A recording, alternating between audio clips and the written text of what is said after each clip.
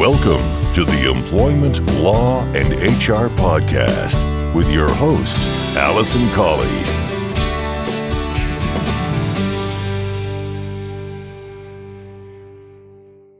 Hello and welcome to episode 1 of the Employment Law and HR podcast. My name's Alison Colley and I'm your host with this podcast today. Thanks very much for tuning in and I hope you enjoy the content. Now, as I said, the name of this podcast is the Employment Law and HR podcast. So as you would expect, the podcast is going to be about employment law and HR. So it's basically bringing you all the essential information that you need to know as either a business owner, a manager, or a HR professional when you're dealing with staff. And the idea behind doing the podcast is to bring it to you in an easy to understand, easy to consume content. So it's going to be, not longer than about 15 or 20 minutes, and it will give you an overview of the law. I'm not going to go into all of the detail about, every single act or every single point that you need to know, because I don't think you really need to know that at the moment. You just need to know the basics, the overview. And then if you get an issue that arises, then you can go onto my website or onto the internet and you can find out more information. I just wanted to find a different way of bringing that information to busy business owners and busy managers. So hopefully you like the content. I will be bringing it to you every 2 weeks, unless there's a major update in between or become overwhelmed with requests for more podcasts. It'll be fortnightly and you'll be able to download direct from iTunes or Stitcher if you've got an Android or you want to do it online. And it'll also be available on my website. There's a specific website for employers and it's called adviceforemployers.co.uk. Hopefully fairly easy to remember. But if you don't remember that, you can always search for Alison Colley, or I've got a website which is alisoncolley.co.uk. So, shall I tell you a little bit about me first? So who am I and how can I have the wisdom and knowledge to be able to tell you about employment law? As you already know, my name's Alison Colley and I'm an employment solicitor. I have my own legal firm, which is called Real Employment Law Advice, and I provide advice to employers and employees on all aspects of employment law and HR. I've been a solicitor for just over 8 years now, and in that time I've specialised in employment law. The reason I decided to go into employment law is because I find it really interesting for a start. So, that helps if you're interested in your work. But I also like the fact that it changes very regularly. Employment law changes, on sometimes a weekly basis. I get emails in my inbox about different decisions, different proposals of law, different court judgments, making changes to essential elements of employment law. So I really like that. There are some areas of law which are, fairly static and they don't change very often, and it can become quite process driven. And I wasn't interested in that at all. I wanted something a bit more dynamic, so I chose employment law. When you're a trainee solicitor, you spend about 2 years working in different departments within a solicitor's firm. And then at the end of those 2 years, you choose which of those you've liked working in. And I was lucky enough to be able to work in employment law for quite a large proportion of my training. So when it came to deciding, it was a fairly natural decision and the right one. I'm really pleased that I made it because it does give me a different perspective on things, because you get to act for employers and employees. So one day I might be helping out an employee in the employment tribunal, the next day an employer. So you do get to see both sides of it, both issues, both stresses, all of those sorts of things. And I always say I would never ever want to legislate on employment law. The reason being because it's just so hard to weigh up the rights. On the one hand, the rights of employees, they need rights, the work is a very important part of most people's lives.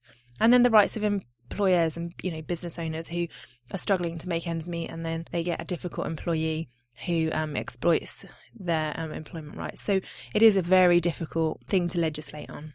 That's a bit about my experience and why I started in employment law. As I said, I started my own legal practice and I set up the business in November 2013. The idea being that I wanted to deliver employment law advice and HR advice in a different format. I wanted to do things slightly differently to the regular high street solicitors, a traditional way that solicitors deal with things. And that's one of the reasons for starting this podcast. I thought, why not embrace new media? I listen to a lot of podcasts myself. I find them really interesting. It's a really great way to consume content. And I thought, well, what better way to do it than to talk about what I'm passionate about, which is employment. So that's the reason for the podcast. Now, the format's going to be each fortnight I will do a little introduction, which will probably change and become less after I've done a few podcasts and people get to know who I am. And then what I'm going to do is talk to you about a particular change in the law, or something that's happened, or a case, or something that I think you should know about. And then I'm going to round it off with my tip for best practice. So the kind of things that you really need to know on a day-to-day basis if you've got staff or if you work in HR. I'm going to kick things off this week in the episode 1 with talking to you about the right to request flexible working. Now, this is a recent change in the law, something that happened at the end of June. So it's been in place now for a little over a month. And basically what's happened is the government have changed the way that we deal with the right to request flexible working.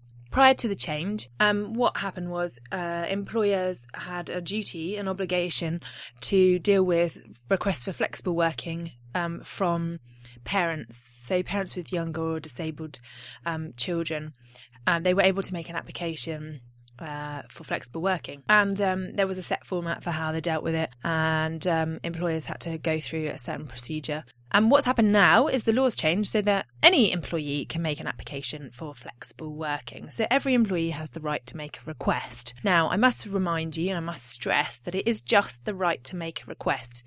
It's not the right to work flexibly. And I think this is maybe where there's a common misconception. I think there have been some reports in the media and people I've overheard talking about it seem to think that it's going to be the disaster, that every employee is going to be able to work flexibly. That's not the case. It's just a procedure that's been brought in that employers are required to follow if an employee wants to make an application. Now, I will obviously talk about this probably in a bit more detail later on, about my thoughts on the current government's employment policies, but they had a general policy of trying to cut down on the red tape for employers and to make life a little bit easier for them. And I think actually this introduction of the right to request flexible working for all employees has probably just added to some of the administrative burden that employers have. Now, that's not to say that it is a huge burden, because I don't think it is, and I'll tell you why shortly. But it just seems contrary to me to what the government are trying to achieve for small business.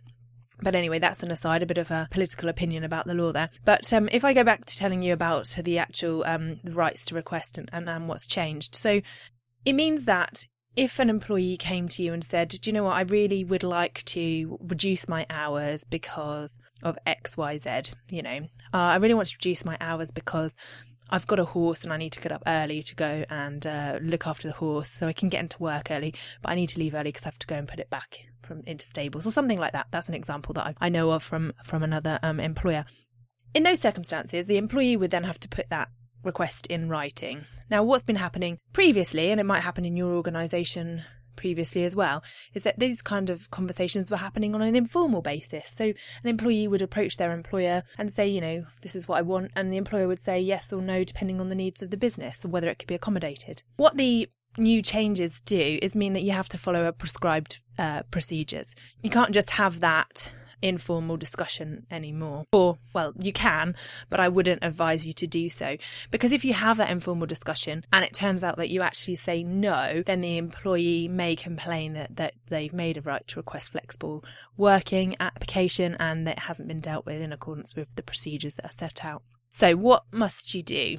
Well, it means having a meeting with the employee. So when they put their application in writing, you would then arrange a meeting with them. Of course, if the application is straightforward and you decide, do you know what, we can accommodate this, then we're going to, you can then just write back to the employee, confirm the change to them and issue them with a new contract with the new terms, so new hours and then reduce pay if it's reduced hours, that sort of thing. So you could do that if you accept it.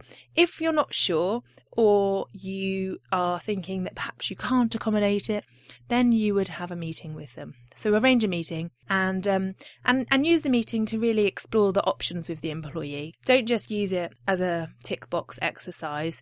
That's really bad for employee relations. Use it as an opportunity to think about what the options are. If your thoughts are, actually, we can't accommodate this, why not see if the employee has any other suggestions that could be accommodated, or you have any suggestions that might work for both parties. And then following the meeting, you make your decision. So you make your decision and you inform the employee in writing. As I said earlier, it is just a right to request flexible working. There isn't any obligation on you as an employer to accept and to say yes. But if you want to say no, you have to have one of 8 prescribed reasons. So there's 8 reasons that are set out that you must follow. And these include things like the burden of additional costs. So that's one of them. Or your inability to recruit additional staff to cover for, let's say, reduced hours again. So as long as you have one of those 8 reasons, then you are fine to say no. Now, when you decide on the reason, or one of those 8 reasons why you can't accommodate the request, there isn't actually any need to justify the decision. The law just states that you have to have one of those reasons. And so therefore, the employment tribunal would never, question your decision making or the reasons why, or the legitimacy of your business reasons. So they wouldn't explore whether, there really was a burden of additional costs. And strictly speaking, you need only tell the employee the wording of one of those 8 reasons as to reason why. Now again, whilst you could do that, I wouldn't advise it. I would always recommend that you have a dialogue with your employee about why it is that you can't accommodate it.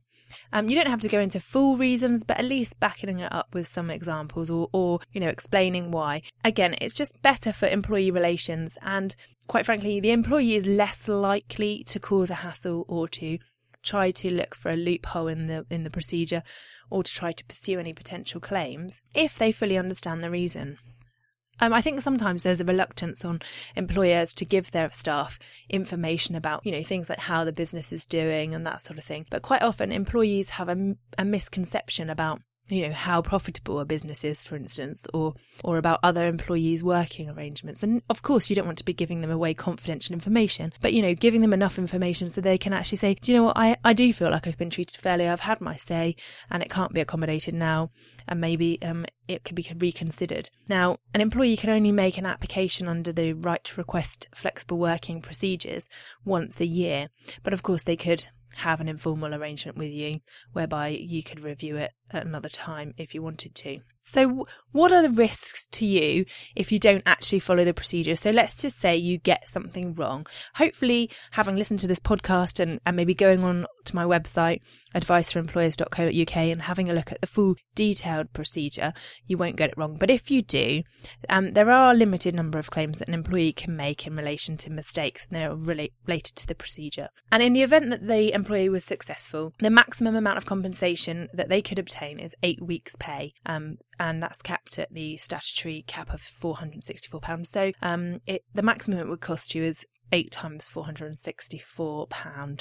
Now, that's quite a bit of money still, and it's something that can be dealt with fairly easily, in my opinion, if you follow the procedure.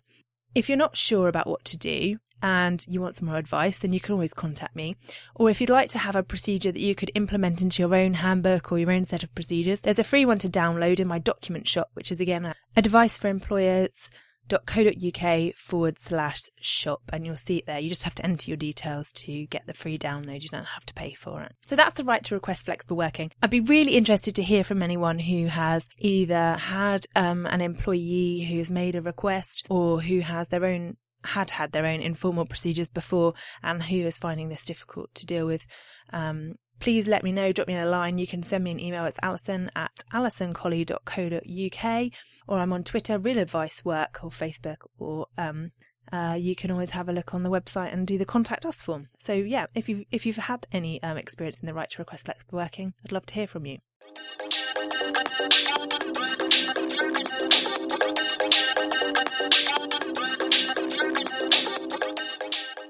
Next up is my best practice tips. So for those busy employers, busy HR professionals, busy managers, what is one thing that you can do today to help your business, to help your business grow, really, to help your business save money and to save time with your employees? Well, it is to have a contract of employment with your staff. It might seem fairly obvious, but the number of employers I encounter who don't have anything in writing is amazing. It always surprises me because it is fairly straightforward to do and it need not be burdensome, but it is a legal requirement.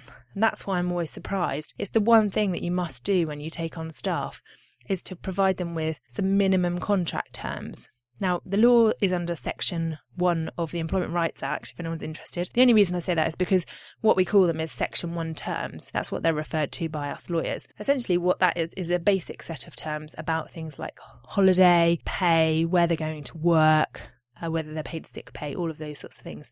So there's a minimum set of terms. And if you are a fairly small business with 1 or 2 employees and you're fairly straightforward, let's for instance take a cafe. If you own a cafe and you take on a couple of staff to help you in the kitchen and waiting and that sort of thing, you could have a simple Section 1 terms on 2 sides of A4, and that would be it. And if you don't have Section 1 terms, an employee could apply to the Employment Tribunal, who would then determine what their terms are.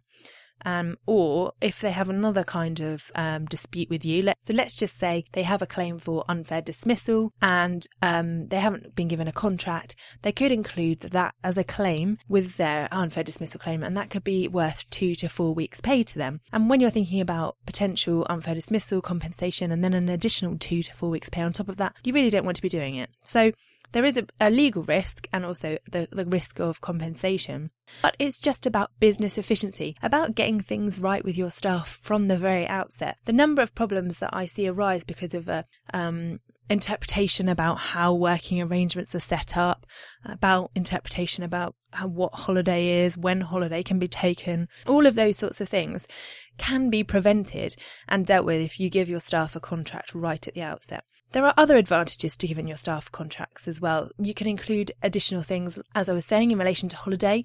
If you want to prevent your staff from going on holiday at your busiest period of the year, then you would need to include that within the contract. If you include it in the contract, then you legitimately can refuse their request to take holiday at that time. So why wouldn't you want to have a contract in place? My best practice tip concludes this episode 1 of the Employment Law and HR podcast.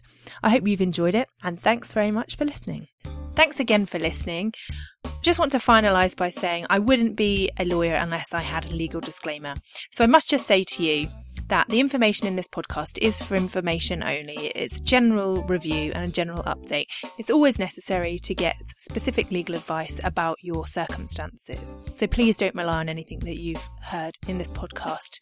But please do feel free to contact me if you'd like further information or specific advice.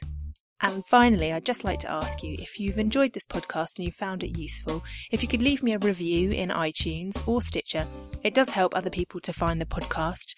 And if you'd like to get in touch, you can do via Twitter. I'm Real Advice Work. So until next time, have a great day.